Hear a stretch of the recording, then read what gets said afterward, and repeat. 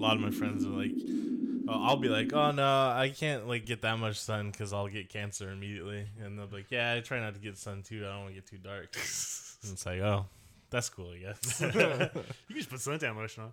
Yeah, well, yeah, I'm pretty good about it now in my advanced stage, but when I was younger, You're like, I don't care. Give me that skin cancer. well, like I put it on for a while, but then you get to the point where you've been drinking for a while, and your girlfriend's been drinking for a while, so no one remembers to put sunscreen on you. And then you get like 3rd-degree burns and die. That's why you wear the sunscreen on your holster. So you always have it ready? Yeah. Yeah, no, it's, like the river out here, the Salt River, doing that. The piss, poop, and vomit river? Mm-hmm.